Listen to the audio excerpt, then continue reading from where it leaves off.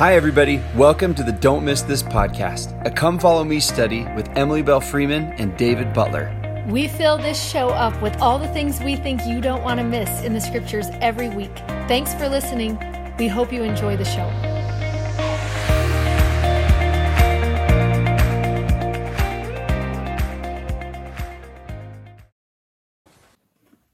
Hi, I'm Dave Butler. I'm Grace Freeman. Welcome to Don't Miss This. We're super excited to be studying the scriptures with y'all. We moved through the Come Follow Me curriculum. Right now we're in the second half of the New Testament.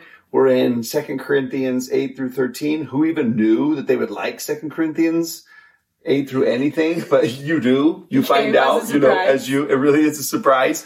Grace was talking about earlier, but tell about the Easter egg. Because the second half of the New Testament, first of all, I'll say this, I'm young, so I feel fine saying this. You don't know a lot about it. To be honest, it's not like, you know about Paul and then, maybe that's it. Yeah. Right? Right. And there's not a storyline with it necessarily. Yeah. So it's just kind of there. And I legit feel like when I'm reading it, I am on an Easter egg hunt. I am there's just so many little one-liners and little chunks that I'm I'm obsessed with this. Right. I love it. It's awesome. And it's great for a teacher because a teacher can take a single concept and kind of go into it and explore it and have questions with it or a chunk of them or something like that. And it's so cute that you feel like you get to discover something. Right. It's just that you never knew, right? Yeah. You're just do you like 2 Corinthians chapter 8?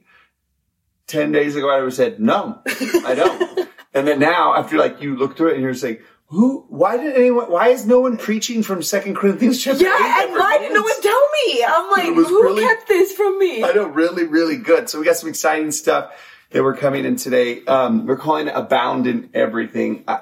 There's a verse that's coming up in chapter 8 that just is an invitation to, today is a kind of an invitation to live big, to live the way of Jesus in a big way. And we're excited to jump in and look at everything. We've had a lot of questions recently so we'll put a quote up on here or I'll talk about a song that's in the app. And so just to answer for everybody, the app is one of the coolest things that we have and provide and do. It has all of these, anything that you have on here is on there. The YouTube videos on there, easy to find, the podcast, the newsletters, everything's all in one spot. The greatest benefit to it, I think, is the daily section. There is a section where Monday through Friday, we give a scripture or two, and then questions that will help a family discussion at scripture study time. Instead of maybe reading a chapter together as a family, you just read a verse or two. And then there's questions for littles and questions for middles and questions for teens and adults. And sometimes we'll put a song in there. That's where you'll find the song is in those daily sections. Okay. Wait. Oh, you can. No, say. Okay. Listen, the daily section, this is coming from me before I was on Don't Miss This. My entire year of teaching last year, that I went to the dailies I teach seminary. I went to the dailies every single week when I was preparing my lesson, and it legit will plan your lesson for you. It is so nice. It is the best kept secret in the whole entire world if you have to plan a lesson, because they'll give you good questions to ask. They're already built in. They're oh, you need an object lesson? Here, let me explain the object lesson. And I would use all the questions. I would do the kids ones. I was having my kids draw pictures in seminary. It's good. It's so good. I love that you said they. And it's they give you these questions, and it's just so you know, there's a person, and he's standing right next to you. It's the app committee or something. It's so great they come up with it. I love them. They're doing a great job. Yeah. Anyways, just trying to help out in any way that we can. This one really, really helps out with teaching and I think family scripture study or personal study also. Oh yeah, it's so good. Whatever age that it is. So you can find that on our website, don'tmissthisstudy.com, and then go to app and you can find out more information on it. I think it's one of the best values of things that we do. So it is. And then that's on there. Any quotes that we do on here are also on there. So that's what we mean. Or PDFs that we print up, the spiritual gifts one that we talked about that was in the newsletter. You find that in the app as well. So that's what we mean when we say that. Hopefully that covers all of the questions that we had about that. So go check that out if you want. Otherwise, let's jump in to this first section here, which is a line that Paul, one of his best lines in this entire thing, the proof of your love in 2 Corinthians 8. What's happening here in 2 Corinthians, the second half of this is there is sort of a fundraiser going on, a Christian fundraiser for the Christians that live in Jerusalem. And a lot of scholars guess and wonder what's actually happening. Was there a famine? Were they just being persecuted a lot? Was the message, Jesus and his early followers were all like a poor group of people. And so because they told maybe their families and their cousins, like the group is, for whatever reason, there's a financial need in Jerusalem. And Paul and some of the other disciples are going around and they are collecting money and provisions for the people in Jerusalem. And he's going to take it to them. And so that's kind of the context of what he's talking about here is we're trying to, help them out is what he's doing. And he actually starts in chapter 8 talking about remember he's writing to the Corinthian saints and he's going to tell them about the Macedonian saints. And he says this about them in verse 2, where he's like, in a great trial of affliction, the abundance of their joy and their deep poverty abounded unto the riches of their liberality. This is where other translations of the Bible come in really, really for real when you read, because you're just like, I'm not actually sure what just happened there. But what he says is in Macedonia, they had their own trial and their own affliction. And what happened is it made them happier. Happiness came out of that trial. They realized, where their happiness was rooted in. And he said it also resulted in them being really generous. And so he's talking to the Corinthian saints about that. And then he's going to kind of compliment the Corinthian saints for the same thing later on. But I love some of the words, if you click over, of the way he talks about people's generosity and a bunch of different word choices throughout here. This is one of them, an abundance of their joy. The gift that they gave, when they gave their money, he didn't call it money, he called it an abundance of their joy. He called it like an overflow of happiness is essentially what he was saying. He was like, they were so happy that they just felt compelled to give and help somebody else out. And I feel like that is true of me, where I'm just like, oh, when I feel like I'm in this really happy, good place, I am more generous. Like that for sure is a thing. The riches of their liberality. It was like they were just liberal in the way that they gave. And he says in verses to come, are just like, they shouldn't have given that much. They didn't have enough to give that much, but they couldn't help it. And they gave. Later on, he calls it this in verse 4, where he calls it, they said, we want to take upon us the fellowship of the ministering. This idea of just like, where they saw each other as a fellowship. They saw each other as one family. They saw each other as, we take care of each other. That's just what we do. And instead of calling it their gift, their contribution, they were just like, it's actually just part of being in a family together. And it's so cute that they were like, oh, actually, I want to be connected to you. And that's what I want to be known for. Yeah. Like, I want this to be what I'm known for, is my connection to you. Right. This is it. This is what I'm working for. This is what I'm excited about. I just want to be connected. Yeah. I was reading from this preacher earlier this week, and his sermon was kind of talking about this idea of, it started off talking about how do you know if you have too many kids?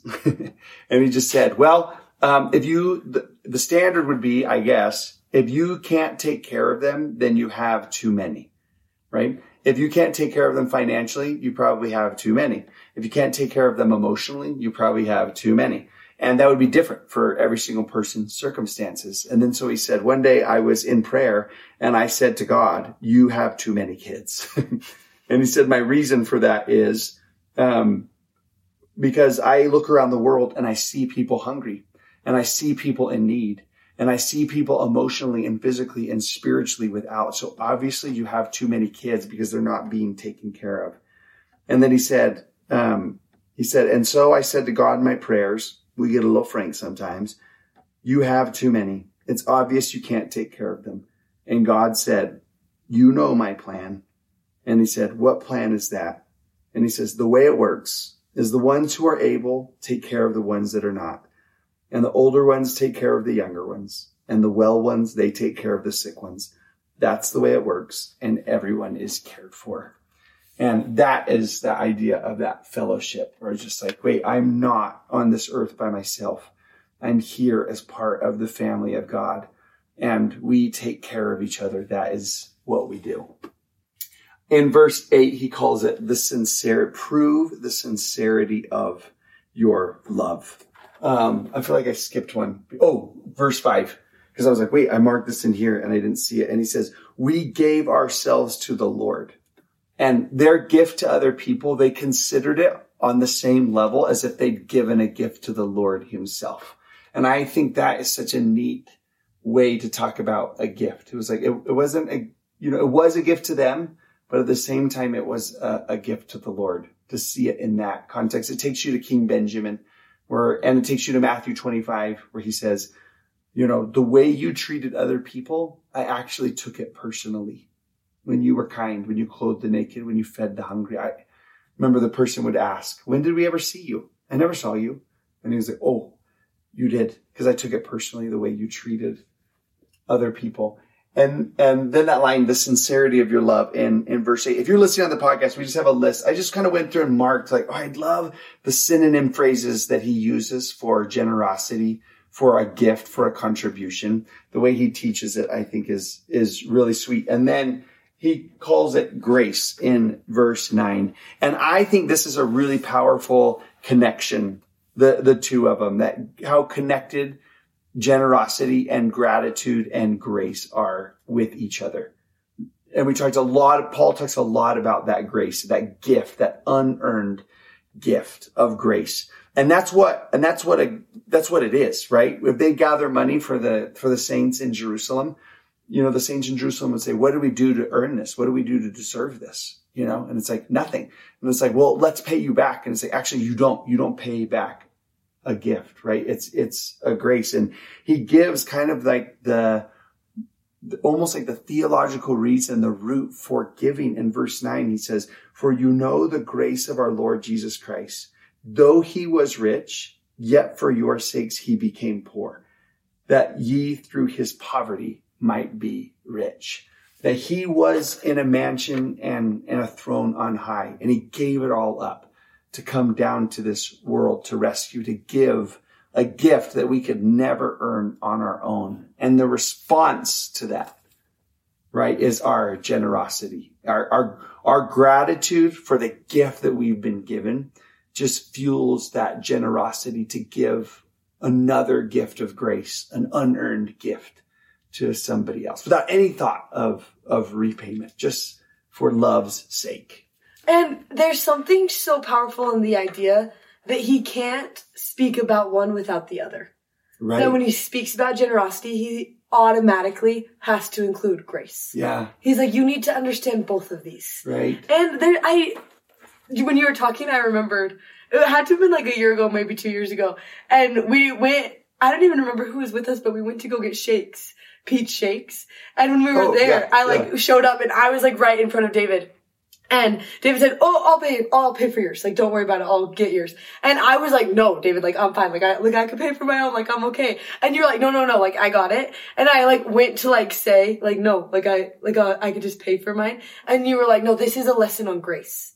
And I remember sitting there and I was like, lesson on grace. I was like, what are you even talking about? First of all. And then the longer I thought about it, all of a sudden I started to realize that. I started to understand, he just wants to give me this. Yeah. And I just can accept it. That's my role right now, is to just accept that. And there's something so powerful in the idea that generosity can actually help you understand Jesus on a completely different level, not only just because of the giving, but also because of the lesson on grace. Yeah. That moment taught me something about Jesus that I didn't realize before. That my first instinct is actually to refuse. Right. When Jesus is begging me to just take it. Yeah. Right. And it was something silly, like a shake. Right. But it makes me think that these people didn't just need a lesson on generosity. They needed a lesson on grace. Yeah. And a lesson on Jesus. Yeah. Right. They got to know him better because of this. Right. And how it's so reciprocal. If we jump over to chapter 9 for just a second, I don't know if you were going to, go here. He says, I know the forwardness of your mind, for which I boast of you to them of Macedonia, that Achaia was ready a year ago, and your zeal hath provoked very many. And he just says, actually, your generosity is what inspired and provoked Macedonia and Achaia. Those are other provinces, their generosity. They heard about yours, and then they wanted to be more generous. And isn't that the case? Like, you see something pop up on Instagram or whatever, or you hear a story of somebody doing something wildly generous, and you're just like, wait, I actually would like to be more generous. And there's something really neat about that. I read this study one time about people posting on social media some of the generous things that they do. And I know the Lord says, like, don't let the right hand know what your left hand does. Like, some things should be done in secret. I believe that principle. But I also believe that it's good for other people to know of generous things happening, because it actually inspires them to want to be generous also. I mean, you have to balance both of those principles, together. But Paul talks about, he says that I can boast about you to them, boast about your generosity. I guess that's probably the best model for this, is if other people could boast about others' generosity, that would be the best. So you don't have to feel shamed, like, well, this is what I did, or whatever. But, it's actually helped me want to post like some of the things I am involved in. I think to myself, like, oh, some of them I think have to be secret. I think that's part of a relationship with God, is there's some things that are done in secret.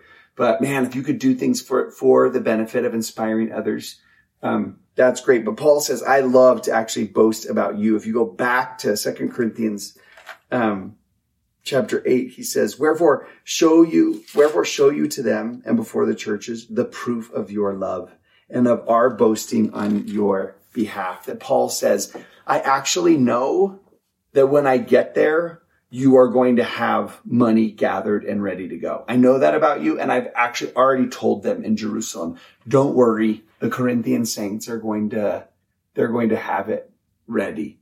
It made me think about this one time. And when I was a bishop, it was Christmas time. And at Christmas time, we kind of took on or adopted this organization that we were going to help out with them, financially for a bunch of kids' Christmases. And we had done it for a couple of years in a row. And I remember our, Relief Society president going to the organization to meet with their meeting. And they came out and kind of a little sheepishly said, oh, we have extra needs this year. There's some extra kids. And they kind of like, oh, I don't know if we're going to be able to do this. And somebody else in the meeting piped up and they said, oh, whatever needs you have, this neighborhood can take care of it. And she came back and said that to us in ward council. And my heart just surged knowing that I didn't have to ask a single person in my ward and neighborhood if we could cover the needs. Our Relief Society president could go into that meeting and say, I don't care if you have 1,000 kids in need. The Spring Creek ward can take care of them. Whatever it is that you need, I know that they are going to be taken care of. And just that idea of boasting of the goodness of people, not in a bragging way, but just to be able to be confident and know whatever the needs are, they're going to be able to take care of it, because that's how generous and good they are. I think there's something really sweet about that. And it really is so cool that it really is, Paul knew that his people were going to take care of them. Yeah. There wasn't a doubt in his mind. He starts out the beginning of chapter 9, and that is like what the entire first 8 verses are about, is, oh no, I know you guys are ready. You are stoked about it. You have this zeal about you that you heard what I'm asking you to do. I asked you to help. I asked you to get involved. You heard you're in. You're loving it. You're so excited. And he didn't have a single doubt that they were actually going to be ready to do it. He knew. That word. He said, oh yeah, I actually know you're going to step up to the plate. Yeah. I got it. You already told me. And he goes through and he's like, you know what? I am going to send some people to you. They're going to come before me. They're going to go make sure everything's taken care of. And it's so cool to me. In chapter 9, it's verse 5. He says, I'm going to send them to make sure that you have everything ready, kind of to take care of things. I know you're already ready, but just to check on things. And it's so cute at the bottom of verse 5, because he says, as a matter of bounty and not as of covetousness. And it makes me go back to grace and think, oh, these people actually wanted to help. They were ready to help, not because they were afraid of the person asking them, but because they had experienced grace. They said, oh, I actually can do this. Yeah. I actually want to do this. I want to be ready to help. Not because I'm scared of not helping, not because I'm scared of the boss or the person in charge or the brethren that are going to come and make sure we're ready. I'm not afraid of them. I'm ready because in my heart, I want to help. Yeah. And in verse 9, it's in chapter 9, Paul goes through and it's almost like he wants to clarify, do this from your heart. That means that it's going to look different for every single person. He says that. He goes through and he says, listen, in verse 6, if you don't have a lot, don't worry. You're just going to give what you have. If you do have a lot, give more. Whatever is going to work for you, that's what you want to give. That's what I need from you right now. That's what I'm asking. I'm not asking for you to look at your neighbor and copy exactly what they're giving because it's going to cause you to go into debt. Actually, I just want you to give what you have. Yeah. That's it. Whatever that's going to look like. I remember when I moved into my first college apartment, it was like right when I turned 18. And my mom was out of town for when I moved in. And so I just packed up all my stuff and I went and I drove. And when I unpacked one of my suitcases, my mom had written me a letter, she wasn't there to move in. So she kind of just it was a letter of her list of advice for me when I got to college. That's awesome. And I know, and I read it. I remember just crying so much. I was like, oh, I'm leaving. And at the very end, I'll be honest, this is the only one that I remember being on there, but it just said, always be ready to make Rice Krispie treats. And in the beginning, I was like, what in the world? I was like, why would I always be ready for that? And then because it was my mom and she wasn't there, I was like, I better actually do it and trust her. So I was like, okay. So no matter what, I always had stuff in my house to make Rice Krispie treats, just marshmallows, butter, and Rice Krispies. And it was so interesting because that was the silliest thing to be ready for. But there were so many nights that I remember thinking, oh, I'm so thankful that I have something. For when my roommate was going through a terrible breakup, oh, I'm so happy that I have on hand these Rice Krispie treats. Or when someone was having a bad day, oh, this is so easy. Let me make something up really quick. I have stuff for Rice Krispie treats. And it was so small and so simple. But my mom knew that was a way to be ready to love. Yeah. Just Rice Krispie treats. Yeah. It was easy. Just be ready for that. And I just love chapter 9 because it's almost like Paul saying that. Just be ready with whatever you have. If that looks like Rice Krispie treats, let it be Rice Krispie treats. If that looks like more from this person because they're in a different stage of life, let it be more. Yeah. I just need you to be ready. Yeah. Whatever that looks like. Yeah. Which I read this story one time of a really well-known business couple in Utah, and that when they were first married, they decided that they would put away a certain percentage of their money just set aside, just ready to give whatever it was. And when they were first married, it was obviously really small. They just set a percentage, 5%, whatever it was. And they just set it aside. And they're just, we have this money set aside right here that whoever needs it, we'll be ready. We'll be ready to give it to them. We've already saved it. We've already set it aside for that. And as they became more and more wealthy, they just continued that practice and they set that aside. And they were just, and then it got to a point where they're just someone's like, we need a hospital. And they're like, well, we have it, or whatever. It was a popsicle when they were first married or whatever. And now it was but just that same idea from Rice Krispie treats to a huge bank account sitting there ready. That's just, it's beautiful advice. And it's so interesting because if you go back one chapter, I feel like there's this moment when you're sitting here and you're like, I want to be ready. I want to love like that. I want to care for people like that. I want God to know that I am ready to help whatever kids he needs me to help. Yeah. Whatever that looks like, I want to be one that he's like, oh, I'm not worried about you. I know that if I ask you, you're on it. You're ready. Yeah. And then I feel like right after you have that desire, stoked about it, there's this next thing that's oh, well, what do I have? What can I offer? And there's the cutest verse in chapter 8. It's verse 16 and it just says, but thanks be to God which put the same earnest care into the heart of Titus for you. And it's this idea that maybe it actually all came from him. He knows what you have to be ready. And it says it again. It's this idea that he doesn't want you to let go of, because in chapter 9, he's going to go through, and in verse 8 and 9, he expounds on that. And he just wants you to say, like, God is actually able. He's the one. He's going to get you ready. You don't have to do that by yourself. You don't have to figure this out on your own, because God knows what you have. Yeah. He's going to give it to you. And it actually can look different from every single person. And it's actually supposed to, right?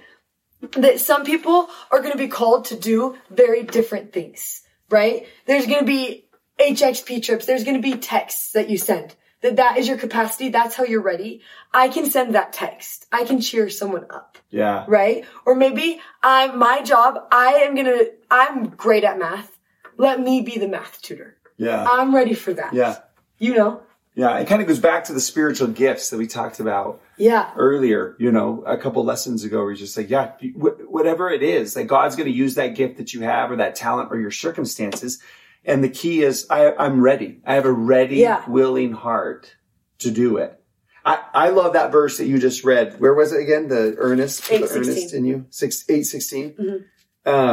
That he put that earnest care inside Titus for you. And I actually think that God put an earnest care into all of us.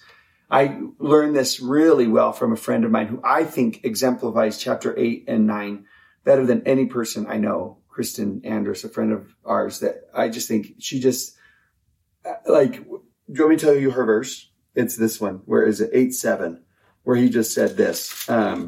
Therefore, as you abound in things of faith and utterance and knowledge and diligence, see that you abound in grace also. Like, go big. Like, love people really big in the capacity that you have. And she's really good at that. And one time I was having a conversation with her, and it was like, man, I want to actually help with the fresh water in the world. I want to help with like getting rid of malaria, and I want to help with refugees, and I want to help with all of the things. And she just said, I know, but there's something in you already that you're going to like be drawn to something. An earnest has been put in you. And she was just like, lean into that love, that interest. I think she was like, it's a God-given, there's a reason that you're really drawn, and you have an extra measure of compassion for that particular place or idea or project or whatever word you want to put there for it. And I feel like that is such a big lesson on God, that he knows you that deeply. That he says, oh, I know where you can help, and I'm going to put you in a place to help there. Yeah. I'll give you opportunities.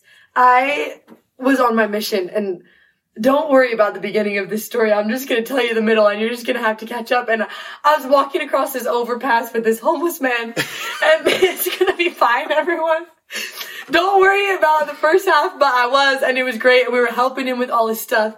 And I don't know if any of you have ever walked over an overpass, and this is going to tell you a lot about my stamina here, but it's kind of hard. It was a steep overpass, and he was like getting tired, and I was getting tired, and we had all his stuff, and he was like, we were halfway up the overpass, and there was another homeless person just right there on the side of the overpass, and he saw them, and they were friends, and he was so excited to see them. He was like, oh, hey, and then we were meeting them, and then everyone was meeting each other, and we were so excited, and he was so excited, and then he was like, why are you stopping?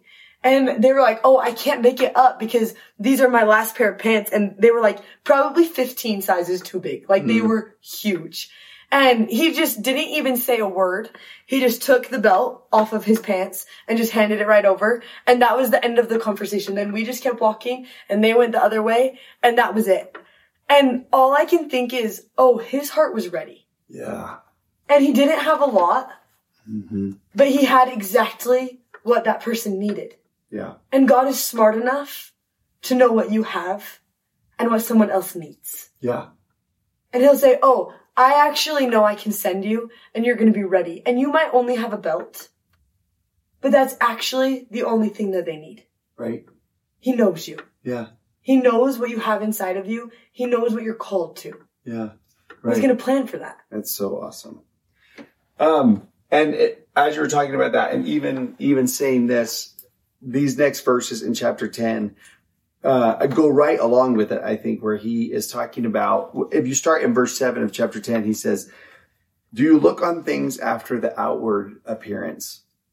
And he's not talking about a comparison in giving necessarily, but I think coming off of that, some might come off that discussion and, it might be natural to compare like, oh, well, I can give versus what somebody else could give. I wish I had the money. I wish I had the time, to give in other of these places. I can just see myself like thinking those kind of things. And we're just prone to comparison all the time, right? And we're prone to, in any sphere, any topic that we're talking about, we're just prone to comparison. I think we live in a world that's like pouring gasoline on that natural human inclination to compare. We just do. And we have to be aware of that, of people living in this time and age. But he says, do you look on things after the outward appearance? And he just says this, skips down, and he uses this phrase where he just says, verse 12, for we dare not make ourselves of the number or compare ourselves with some that commend themselves. He says, we dare not compare ourselves with other people in any category. And in this one, I think he's kind of comparing to like what my capacity is or what my abilities are or where I'm at spiritually, right? We sometimes will make that kind of comparison. We look at somebody's outward appearance, which is faulty in and of itself, and make it like a comparison which is just like, well, I'm not as good as they are. I'm not as spiritual as they are. I'm not as capable as they are. I'm not as, I'm not as loved. I'm not as understood as that person is. And I love that he just says this in verse 13, we will not boast of things without our measure, but according to the measure of the rule which God hath distributed to us. That again, if we go back to like the giving scenario, he's just like, God just says the measure is readiness and willingness. That is the measure. That's the measure that God has set. God has set in spirituality the measure of every day a little better, of progression. Are you trying? Am I trying to be like Jesus? He's like, I don't compare with any other measure except for the one that God has given. And the measure that God has given is, are you trying? And then it ends with this line where it just says, a measure to reach even unto you. And that verse is written for the whole world to read in a million different languages, but it's written for each one of us individually, that God has a measure to reach even unto you. And his measure for us is a measure of mercy. It's a measure of grace. It's a measure of patience, that whatever it is that we're talking about, that God has a measure to reach us in our circumstances. He understands where we're at spiritually. He understands our pasts. He understands our emotional and mental makeup. He understands our family relationships. He understands our stresses. He understands all of those things. And he has a measure to reach even us, even me, wherever it is that I am. There is grace and patience. There is a chance for improvement. There is a chance to be involved. There's a chance to abound in whatever condition my life may be in right now. And I think that is a beautiful verse. It's that idea of grace of Jesus meeting people in the spot that they currently are, understanding them and then encouraging them that they can increase, they can progress from that spot. And I love that he wanted to use the word measure, mostly because other people might measure more frequently than me. But the only time I measure is when I need something that's like exact. That I'm like, oh, I actually need this to be a perfect little fit. I need this to be unique to this exact situation, right? I can't do something generic. It has to actually work in this moment. And I can't help but love the idea of God saying, oh, let me measure exactly what you need right now. It can't be the same for every single person. Yeah. Because you're living in a different circumstance. Right. Today, I'm going to measure the perfect amount of grace for you. Right. I'm going to measure the perfect amount of love for you. Yeah. And that's going to look different for every single person. It's honestly going to look different for every single day. I was just about to say, for this season of my life versus another season of my life, and seasons can change daily with people and their hearts and circumstances. And And it's almost like sometimes we want to look at that and be angry at God and say, you're measuring less than you were last year. Yeah. You're measuring less than you were at this point. When in reality, maybe it is proof of an intimate type of love that he wants to say, oh, actually, I am so deeply connected to your life right now that I know exactly how much it's measured out. Yeah. The perfect amount. Yep. For right now. Right. God's not a cookie cutter. He does custom homes, right? Yeah. He ain't IKEA. No. Okay. He's custom cabinets, right? It's not cheap. It's not a one size fits all. God is not a one size fits all God, right? And, that's so encouraging. He'll measure just for you. Right. Okay. One of my favorite things in scripture, this is a weird niche thing to love. That sounded so much like my mom right then when I was just going to have another favorite in this span of 10 minutes. Is the unnamed people in stories. Mm. There's something about it that my heart just attaches to so deeply, which is interesting. We should maybe think about that another time. But I do think there's something about the idea that I think inherently we sometimes all feel like that. Mm-hmm. You know, the looked over. The one that name actually got forgotten. The one that is just so-and-so. And Paul's going to mention someone that seems unnamed. Well, he is unnamed. We don't know his name at all. But is known in the most tender, beautiful way ever. And it's in chapter 12. And he just says in verse 2, I knew a man in Christ. Above 14 years ago. And then he's going to go through and he's going to talk about him a little bit. But what if you just look at that first sentence for just 1 second? I knew a man in Christ. It wasn't his name. It wasn't what he did. He just said, oh wait, I actually knew this guy and this is how I knew him. I knew him because of Jesus. And there's so many, I just, for some reason had this memory and now I just have to say it because why did I just think of this? When I was just graduated high school, I went on my senior trip to Lake Powell, and for some reason, I thought it was a great idea to belly flop off of the houseboat into Lake Powell, and just so you know, it wasn't a good idea, and it hurt so bad, and I was so bruised, but the video was really good. Yeah, it was a great video. Yes, And when we got back to service, all my friends were like, you need to post that on Twitter, like you need to put, and that tells you how old I am, that Twitter was like the go-to place, yeah. And I was like, okay, I'll do it. And I posted it. And it didn't go viral by any means, but it was like way bigger than I ever thought it was gonna be. And it was like a lot of people. I was like, oh, okay, like that is not just my friends. That is a lot of people seeing it. And like 3 months after, I was in a college class and I sat down and this boy sat next to me and he's like, oh, I think I know you. And I was like, okay. I was like, where? And then we played this game of like, where are you from? Where are you from? You already know what's happening. I love where this is going. And we couldn't figure it out. And finally the class starts and halfway through, he like grabs me and he's like, I saw a video of you on Twitter and I immediately wanted to cry. I was like, no. He's like, the belly flop girl. You're the belly flop girl. I was like, he did not know my name, but he knew what I did. And I was like, that's the worst way to be known ever, the belly flop girl. But it makes me think like, I for real was known for something that I did. And this man, the one that we don't even know his name, to Paul, he was known for what he did, I bet. Mm-hmm.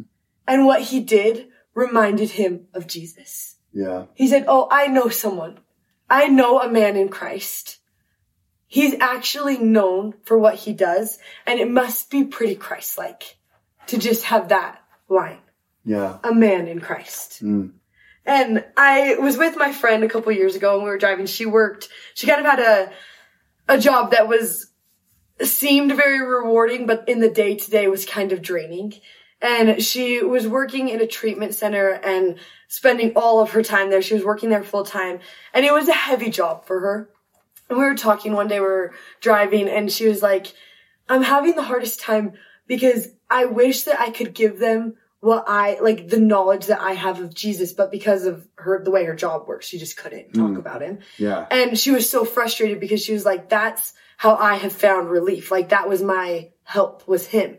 And I can't help them find him because of the nature of the job. And she was crying and crying. And immediately the Spirit just kind of told me, like, oh, wait, actually, what if they are getting to know him through her?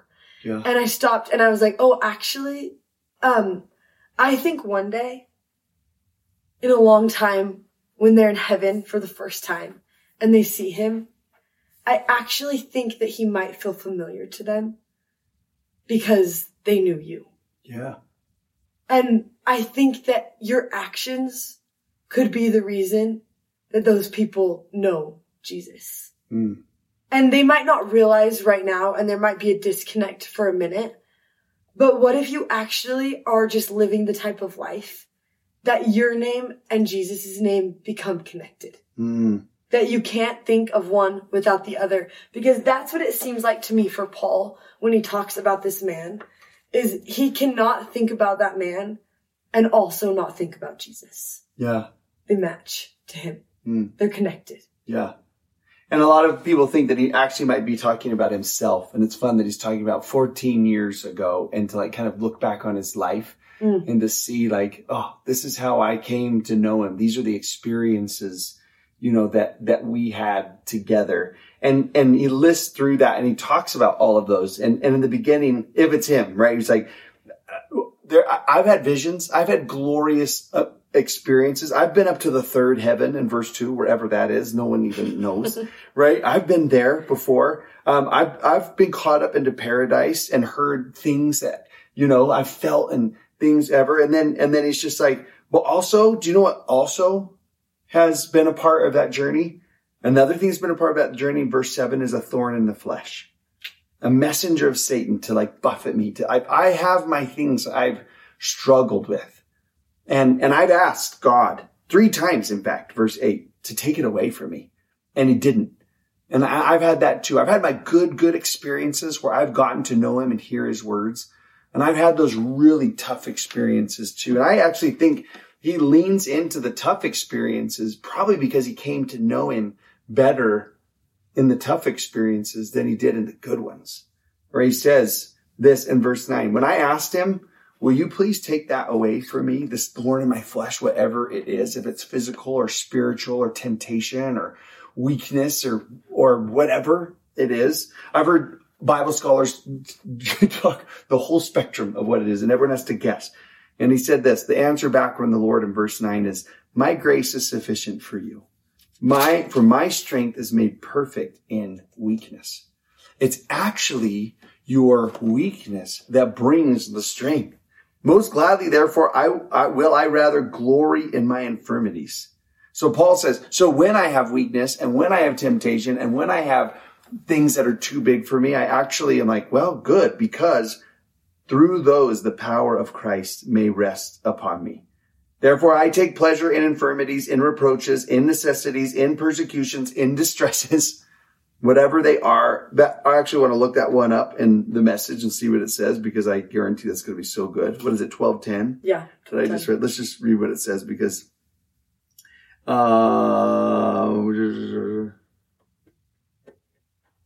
it says, at first, I didn't think of it as a gift, and I begged God to remove it. 3 times I did. And he told me, my grace is what you need. My strength comes in your weakness. I quit focusing on that weakness and began appreciating the gift. It was a case of Christ's strength moving in on my weakness. Now I take limitations in stride with good cheer. Those limitations, whether they're accident or opposition or bad breaks, I just let him take over. It's fun to think about what all those, whatever it is. And then that last line, for when I am weak, then am I strong. He says that is, my moments of weakness are actually strength, because my moments of weakness, I turn to, I need him. And that is where I get my strength. Which is where, we forgot about this. Yeah. We'll do this. Let's do that and then come back to the other one. Which is where the name comes from for this week. is that verse. It's verse 9. Power. And I can't help but be obsessed with that when David was talking about it, just because of the fact, oh wait, when I'm that desperate, when I'm that hurt, when I'm in the middle of all of those things, I actually need someone powerful. That's what I need. Someone bigger than me, someone stronger than me, someone that can come in with power. Yeah. Which is such a powerful thought that all of a sudden, that's who he is. That's who he gets to be. And Paul says, and I love those moments because when things are going great, I actually don't think to ask for help because I'm doing it by myself, right? I don't need it. I get to know him differently. Right. Which is interesting because, you know, in the Sermon on the Mount, when Jesus is like, hey, blessed are the poor, and blessed are the persecuted, and blessed are the down and out, and blessed are the ones who have bad breaks. And you're kind of like, why is that a blessing? That's actually a blessing. Blessing is like rich, taken care of, 401k, friends, like all those things. And he's like, no. Loneliness is the blessing, because like in those moments, you have nowhere else to turn except to God. And in God, you will find strength, and in God, you will find acceptance, and in God, you will find experience and relationship that you wouldn't have found had life and circumstances not taken you to your knees. And so I love that you said in those moments, that's what I want is power. Yeah. That's who I need is power himself. And some of the Greek words that this comes from are a force, a divine power, a miracle, an influence, a capacity. I think that last one is so awesome, right? As a gift of capacity.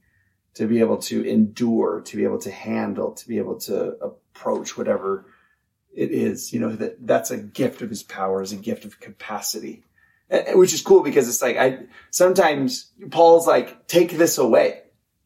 And Jesus answers back and says, how about I just give you the capacity to handle it? How about I give you the strength to carry it? The wisdom to understand it, you know, instead the whatever to navigate this. And that's what I'm going to give you. And in the end, I think we would see that as a beautiful, it's like, you have the power to take it away. And he's like, yeah, but what if I endow you with my power? Or in other words, what if I grace you with my presence? And in the end, you will have made it through it, but you and I will have made it through it together. And it's that time we spent together where that one, Francis Webster in the Martin Handcart Company said, I became acquainted with God during the storms and during the uphills. And that was the greatest blessing of all through the entire thing. If you go back, this quote is one that I've shown you before because I dream of it. I know it's so long. And again, you can get this in the PDF, or you can look it up yourself. If you look up C.S. Lewis, The New Men, this is what it says in there. And I love thinking of this idea of these people. He says, the new men. Oh, I just lost it, everybody. And I can't read it off of there because the words are. We can't even read it. It's like, but if it's like in your computer, you'll be able to read it. It's just hard on there. He says, already the new men and women, I'll add, are dotted here and there all over the earth. Some, as I have admitted, are still hardly recognizable, but others can be recognized. Every now and then one meets them. Their very voices and faces are different from ours, stronger, quieter, happier, more radiant.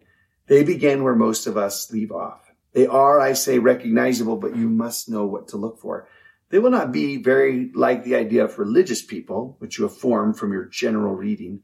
They don't draw attention to themselves. You tend to think that you are being kind to them when they are really being kind to you. They love you more than other men do, but they need you less. They usually seem to have a lot of time, and you'll wonder where it comes from. When you've recognized one of them, you will recognize the next one much more easily. And I strongly suspect, but how should I know, that they recognize one another immediately and infallibly across every barrier of color, sex, class, age, and even of creeds. In that way, to become holy is rather like joining a secret society.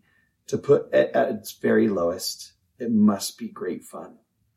And I would say if you were to have met one of these new men or women, or as Paul describes them, a man or woman in Christ, they would have a story of visions and glory and impressions and hearing the voice of God. But they will also have a story of a thorn in the flesh and distresses and persecutions when they really came to know him and they experienced grace and power and it changed them and they became acquainted with God and now his image was in their countenance. And that's what kind of the very last section is about. It's a chance to ask this question that Paul asks in chapter 13, the very last chapter of 2 Corinthians, where I'm sure as people have heard and read this letter, they've been inspired. You know, they're like, I want to give my life in that way.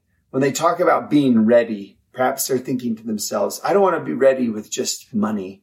I want to be ready with a heart that knows God.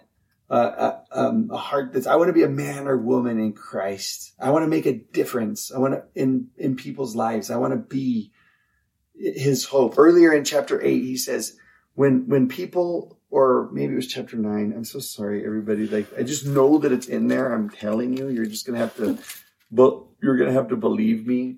I found it. Told you. 2 Corinthians 9:11. He says, being enriched in everything to all bountifulness, which causeth through us thanksgiving to God. He just says, sometimes when people meet us, they are thankful to God. And he's like, that's what I want to point people to him. I want to be big in the way that I love and live.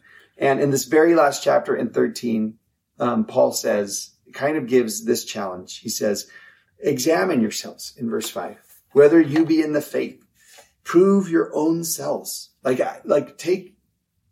Look inside, right? And he says, know you not your own selves how that Jesus Christ is in you? Ask yourself that question. Is he in me? And the worksheet for this week is, if you are familiar with Preach My Gospel, it's sort of like, what chapter is that? 6, where it talks about the Christ-like attributes. Yeah, Preach My Gospel. Still, maybe there's a new one, right? Oh yeah, true. There's that quiz at the very end that kind of just gives you a chance to ask, like, how am I doing in hope? How am I doing? And am I a person of faith? Am I a person of love? Am I a person, and this is sort of, we took the different sections of 2 Corinthians chapter 8, 9, 10 through 13. I don't know why I felt like I had to list every single one in there. And not in order. Yeah. It's fine. Where you can just take these. This would be a great worksheet to just do on your own. But it also would be a really cool thing in a family or a class to give 10 minutes and a copy of this to everybody and just say, why don't you kind of go through some of these questions that Paul asks in 2 Corinthians? Do I give of my abundance? Where am I at in that? Am I a fellow helper? Do I see all of us as that family of God, that fellowship? What's the proof of my love? Where has that been shown recently? Could someone convict me of being in a court of law, of being a person of love?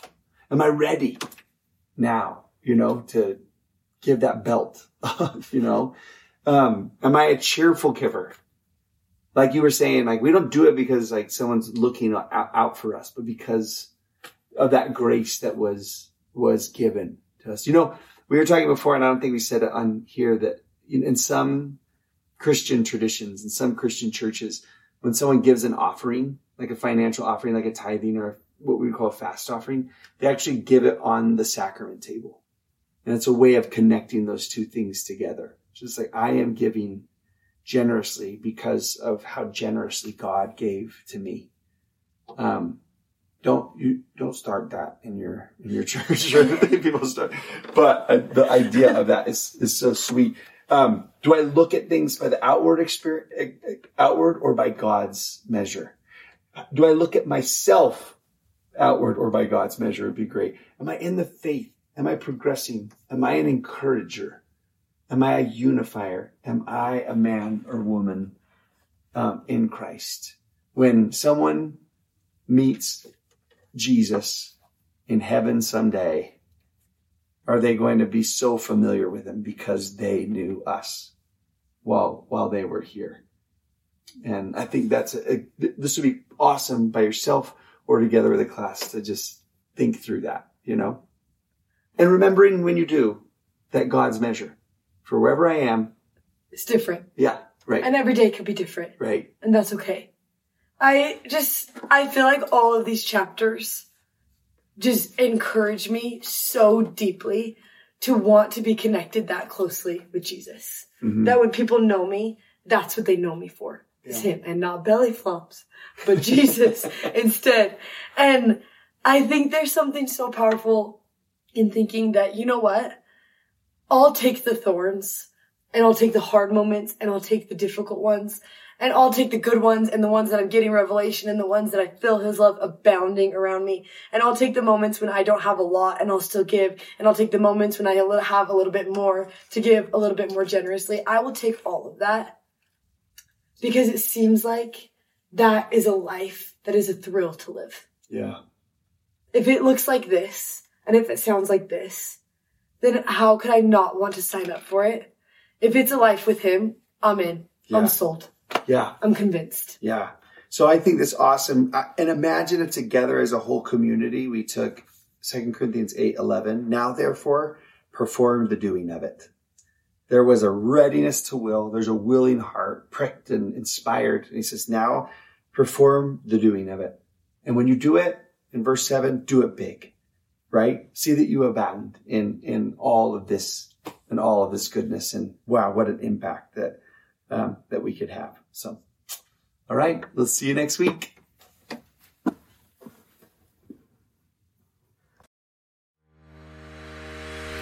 This audio was taken from a YouTube video from our YouTube channel. You can find us on YouTube at Don't Miss This. Also, sign up for our newsletter at don'tmissthisstudy.com, and you can follow us on Instagram at Emily Bell Freeman and at Mr. Dave Butler. Thanks for listening. Bye.